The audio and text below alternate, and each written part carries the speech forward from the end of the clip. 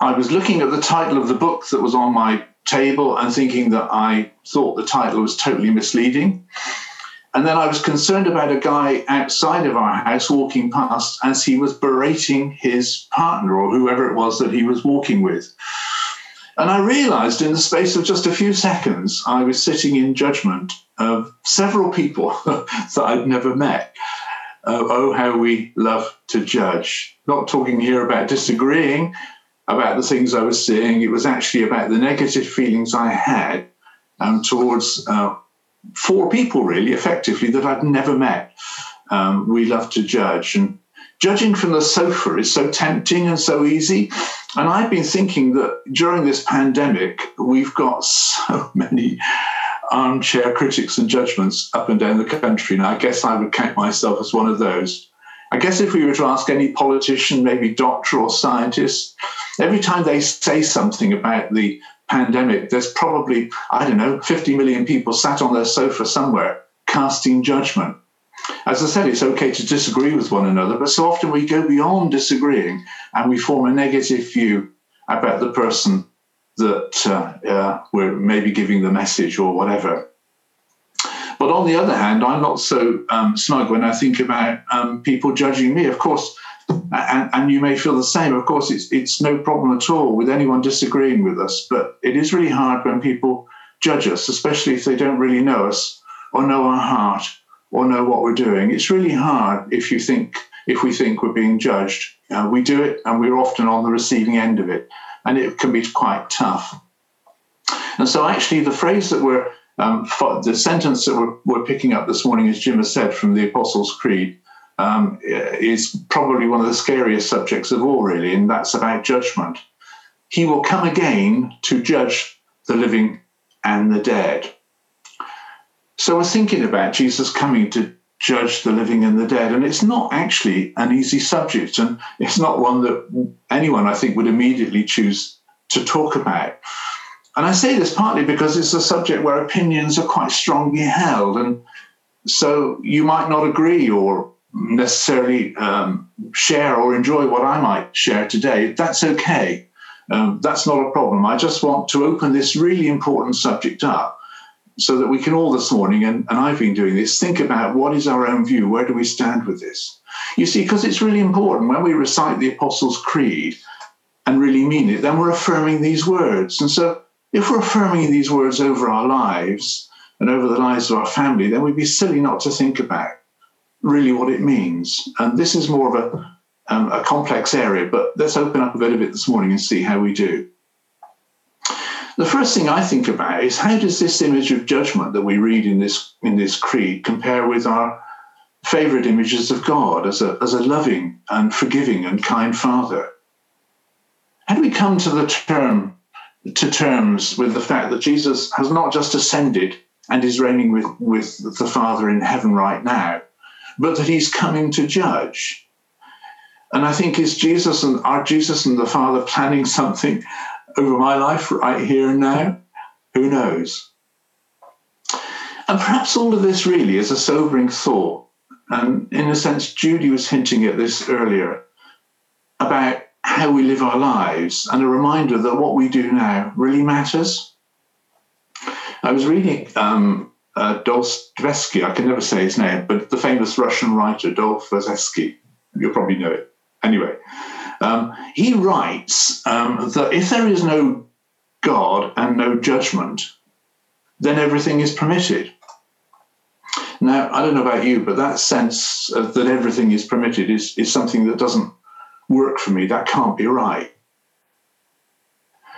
So therefore, could it be that the judgment of Jesus is good news? Could it be that it's even great news?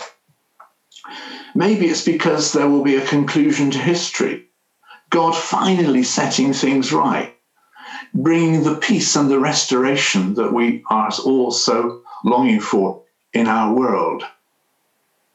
And also, if you think about it, isn't it good news that Jesus is to be the judge? Because to be honest with you, if I'm going to be judged by anyone, I'm quite happy that I'd be judged by Jesus. As Paul writes in 1 Thessalonians 5, For God did not appoint us to suffer wrath, but to receive salvation through our Lord Jesus Christ. He died for us so that whether we are awake or asleep, we may live together with him. Therefore, encourage one another and build one another up. I love that. So we're understanding maybe the one who comes to judge is the one who was judged in our place. It feels okay in a way because we're already beneficiaries of what Jesus did on the cross. And now we're in this time where we're waiting to meet the one who has brought us this freedom. This is good news. You see, from the very start of Christianity, there's been a strong belief that one day Jesus will come again and take the role of judge. But of course, we live in a kind of post-liberal world where the thought of judgment is seen as quite negative. But we need to remind ourselves that the Bible consistently describes this judgment as a good thing. The psalmists rejoice over judgment being good. There's one verse, and I think it originates in Isaiah. People will shout for joy, and the trees in the fields will clap their hands. Whatever that means, I'd love to see a tree clapping its hands, but I get the point. Everything will be rejoicing. And you see, to me, to be honest, we live in a world where, frankly, and again, Judy was touching on this earlier, where there's systematic prejudice, there's systemic injustice, there's bullying, there's violence, there's abuse, there's arrogance, there's poverty, there's oppression, there's greed. And actually, there's now a reckless regard for our natural environment. So for me, it's somewhat appealing that one day someone is going to come and put all of this right. Isn't it reassuring that in a world that's so full of greed, prejudice, and exploitation, is not actually ignored or forgotten by God? God has not ignored it. He's not forgotten it, and he's coming again. In the Old Testament, Daniel 7, we see the Gentile nation as a monster and the people of Israel as a kind of defenseless race. And the scene is a court where the Ancient of Days takes his seat and finds in favor of the Son of Man. And we see this idea played out many times in the Old Testament. If you've got 10 minutes today, grab your Bible and have a read of Daniel 7. It's really good. And then if we zip forward to the New Testament, we find, of course, that Jesus himself takes on the role of the Son of Man who is suffering and then is vindicated. Then if we go on a bit further in the New Testament to Revelation, we see John recalculating, in a sense, Daniel's time and linking it to the Exodus journey. In other words, those who follow Jesus are living free in a new promised land, on a journey where we'll meet Jesus face to face. And of course, this isn't so much about a physical place to live, but it's the people will be a community who are safe and transformed. And Scripture, of course, is abundantly clear throughout that if we follow Jesus, we'll actually become more like the place we are heading. So in that case, judgment shouldn't cause us any unnecessary or major fears. As Paul writes in 2 Corinthians 3, and we all, who with unveiled faces contemplate the Lord's glory, are being transformed into his image with an ever-increasing glory, which comes from the Lord, who is Spirit. So you see, to me, the second coming is not an afterthought to the Christian message. Although, to be honest, I think it's been massively misunderstood and often misdescribed or misapplied in church life. That's my view. Often the idea of Jesus coming again as a judge is pushed to the margins of our day-to-day life. But you know, if we do that, I think we somehow misinterpret our mission, and our church here at Elim Connect will quickly go out of shape if we lose sight of the fact that Jesus is coming. We kind of land in a place that holds an inward rather than an outward focus. See, it's incredibly tempting, particularly when we're in a community where we love one another, to hold an I'm all right, Jack mentality, if you like, a sofa kind of Christianity that might begin to form judgment about everything that's outside of that community. See, too often, I think we see church as a sometimes critical of society and sometimes critical of post-liberal thinking, and sometimes we sit in judgment. Rather than opening the doors to every tribe, nation, and tongue, every person from every background and every situation, opening the doors and welcoming everyone. Isn't this why Jesus created his church and why he told us to leave the judging to him? This is not kind of weak liberal Christianity. It's actually about a church being militant with God's love. And that becomes very focused if we think about Jesus coming again. Lord, protect us from that kind of mediocrity that can so easily creep in through our weakness and our indifference about your judgment.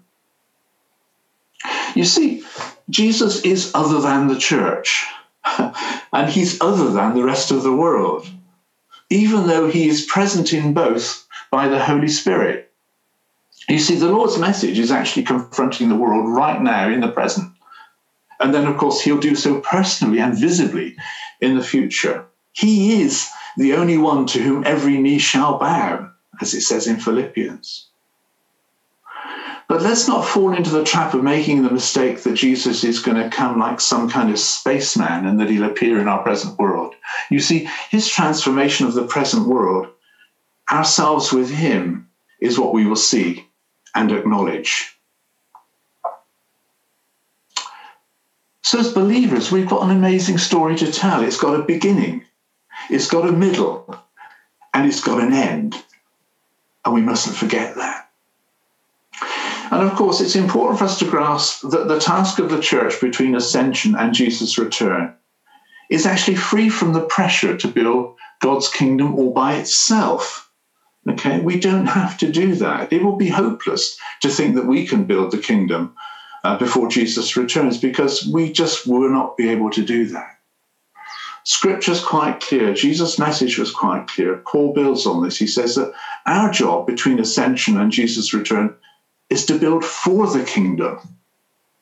And what we do is to bring love, hope, and obedience and the power of the Spirit into our communities, whereby we begin to see lives and communities transformed one by one. Frustrating when it doesn't happen fast enough, but we remember that we're called to build for the Lord. And of course, this hints to a note of judgment, because as Paul writes in Corinthians, the day will disclose what kind of work each builder has done. So it's good news, because we can now think outside of politics. We can think outside of world systems. We can even think outside of our own judgment and our own personal prejudices. You see, if we take seriously the fact that Jesus is Lord in the here and now, it changes the way that we look at his coming in due course. And we can be free from that kind of despair that we feel. I mean, I feel so despairing at times when our political systems and the systems of this world let us down. But actually, we can think beyond that, because we are carrying a different message and a different hope. But of course, it's really hard to live this out in practice, because we live in a world that totally dismisses the idea of Jesus' return. Be honest about it. I don't know the answer, but what I do know is that unless we point this out, we might give the impression that these doctrines don't matter. They do. Because people who already follow Jesus and already accept him as Lord of their life and are doing their best to work out their life in his way, and those who believe that he will come again, we're frankly called and equipped to live differently to perhaps someone who doesn't believe that. We carry something that we have to share. And whether we live this out is, of course, a matter for judgment. Okay, it's not for me to say about you or for you to say about me. This is a question that we actually have to ask ourselves and to be honest about. And so what we see in our own lives, in our own personal life and our mission, and also, of course, in the mission of the church that we love, because we're part of that, and that brings with it a responsibility. It's not so much about building the church, because actually Jesus promises that he'll build his church. He doesn't want us to feel pressured about that. What we're talking about here is our relationship with him, our obedience and our trust in him and his love and faithfulness in us as we build for the kingdom. And if we miss that, then I suspect that we'll have some difficult questions to answer in due time. There's a thought. I'm just going to pause now, actually, and we're going to have a time just of reflection and for us to have a moment or two to think about where we sit in this and to think about our views on this, and I'll come back shortly.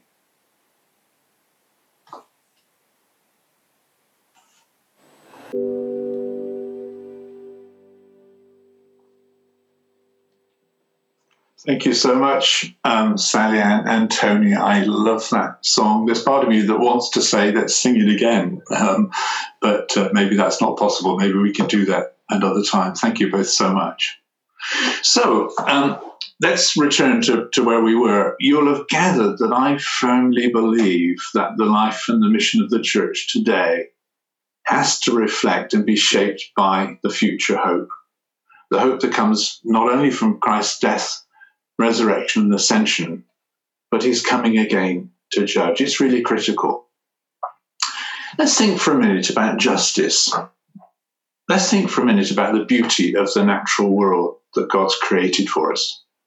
Let's think about the beauty and uniqueness of people, no two people alike, and the message of hope that we carry. Then for a moment, think about Jesus coming to set the world right. You see, the two things are part of the same whole. It's the message of hope and the new life revealed in Jesus' resurrection. And he's coming to complete what he started. And meanwhile, we've got work to do to build for him in anticipation of that and the decisions that he will make when he comes. It's the foundational message of the church, of course, but it's so often, I think, being obscured sometimes by, can I say, religious practices and sometimes inward, narrow thinking. It's all too easy for any community, and I mean this a church community too, to fall into a siege mentality when it feels threatened. And actually the church is often threatened by so many things that go on in and around the world and our communities. It can feel threatening. But we're not meant to pull up the shutters. We're not meant to just mix and worship with people of our own kind. You see, we've got nothing to fear because we carry the hope for the world. And that's not limited to the hope for the church. It's far bigger. I don't know about you, but so much injustice hangs over the world right now. The pandemic is bad enough, but think about the injustice that surrounds it. When things collapse, we are understandably left with a sense of feeling let down and feeling entitled. The world owes me. I think often, we have an over-exaggerated sense of entitlement. And I think we see it all around us, and we're all part of that. The world owes me. And we often get angry and blame other people when things are not going well. But actually, this isn't how community should work and live.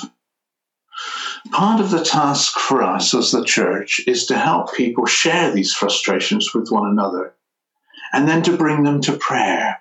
Okay? We bring these things to prayer. Then our task is to foster programs and projects, for better affordable housing, for eliminating homelessness, for opening food banks, for building better schools, like, say, Oasis, the Christian para-church that's building all these wonderful schools and academies. And now they're taking over youth offender institutions. It's the church moving in those things and in hospitals, creating job opportunities, promoting hope and justice. You see, we understand that when this is done, then the surprising gospel hope for a life after death also becomes a hope of life before death. But Stephen, you might say, you're not just preaching a simple social gospel. Well, the answer is no, because it is actually the only hope for our world. I'm don't know about you, but I'm deeply worried about the effects that the pandemic is having on the arts in the widest sense of the word. I think about poverty and poor communities, and I find it heartbreaking at the moment. But I'm also not naive, and I realize that a lot of the stuff we see on our TV screens is not really the real picture, and often it's not even real news. Sometimes it is, sometimes it isn't. But when we switch it off and look for ourselves and ask the Lord to guide us, the Spirit to guide us, then we see so much of what's going on around us in the world as, frankly, sordid and depressing. Yet, we are custodians of the most beautiful world and creation. Why do we damage it? I mean, they say that the pandemic is a result of a crossover in humankind and the animal world. I don't know whether that's right or wrong, but if that is right, then maybe we've made a connection that was never part of God's plan. This is what we do. So part of the role for us as Christians, surely, in a church community is to foster and sustain lives in a better way. Whether it's from supporting the arts, whether it's from building schools, whether it's building hospitals, for instance. We need to do more of this stuff and be influential in that in every area of our society. Do you know that the old cottage hospital that used to be in Wells, that's now housing, was actually built on land that was given by St. Thomas's Church, who also financially supported it? This is pre-NHS. Churches built hospitals. Many of our schools were built by churches and started by churches. Most of our village halls were built by church communities up and down the country. And of course, historically, the church has been at the forefront of promoting the arts and music and so on and so forth. I believe that the church of today flourishes at its best when it's seen to be putting things right, because this kind of evangelism is seen as a surprise. Do you know, here in Connect, it's been wonderful to hear people appreciate that we've put something right, and then afterwards realize that we're a church. You see, to me, it's what Luke refers to in Acts when he describes the church as finding favor in the wider Roman community as the believers went out onto the street to put things right. Some of the places where there is the least hope is often where there's far too much money and perhaps cultures that have become too superior. In all of those communities, the message of Jesus Christ is good news, and we have to get it out there and be influential in that. There's a new world. It's already begun, and it works with forgiveness. It works with healing, and it works with transformation. It comes about by people worshiping God and acknowledging that Jesus is Lord, and then building for him in anticipation that one day he will come and complete our efforts. For me personally, my life changed dramatically when I decided to accept Jesus and to do my best to journey in life by following him and following his ways. Soon after I made that decision, I was aware that I began to be filled with the Holy Spirit, and I began to learn how to cooperate with the Holy Spirit in my day-to-day life, and you will be the same as me. This brought about many changes and continues to bring about many changes. But for me, it was later that I realized that the Gospels are not really about going to heaven when you die, although they are, but actually there's really almost nothing written in the New Testament about going to heaven when you die. But there's a lot written about being a citizen of heaven. Philippians 3, Paul writes, but our citizenship is in heaven, and we eagerly await a Saviour from there, the Lord Jesus Christ, who, by the power that enables him to bring everything under his control, will transform our lowly bodies so that they will be like his glorious body. I don't think being a citizen of heaven necessarily means that we're going to end up somewhere. You see, many of the Philippians were actually Roman citizens, but it didn't mean that they wanted to end up in Rome when they died. Their job was to bring Roman culture into Philippi. And this is the context, of course, in which Paul is writing. The point is that Jesus is risen and is seated with the Father, and the new world has begun. The world is already redeemed and his followers have a new job. And this job is to bring heaven to birth in actual physical reality on the earth right now. See, Jesus' resurrection is proof that God does miracles. Okay, God does miracles. And that the Bible is true. Paul speaks of going away and being with Christ, but his main emphasis is on coming back in the risen body to live in a newborn creation. God's project is not to zap us away in some kind of weird rapture, but instead is to colonize the earth with the life of heaven. I think that's somewhere hinted in the Lord's Prayer, isn't it? When Paul wrote in 1 Corinthians about the resurrection, he didn't say, let's celebrate the future that awaits us on Jesus' return. He ended up by saying, press on, my friends, with your work, because work for the Lord will not be wasted.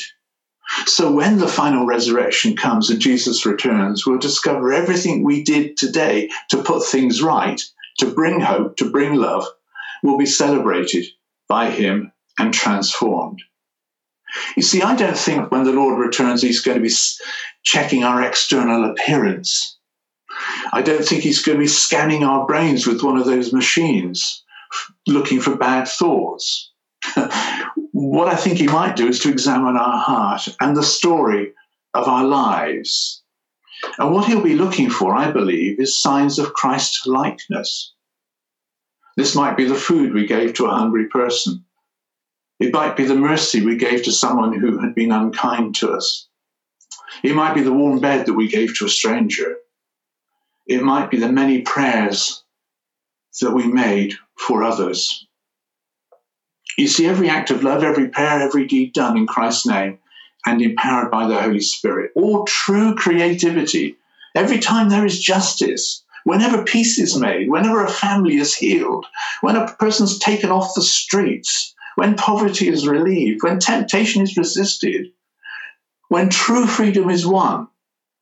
This points back to what Jesus did for us on the cross, but crucially, it points forward to the truth that one day he will come again and seal our work.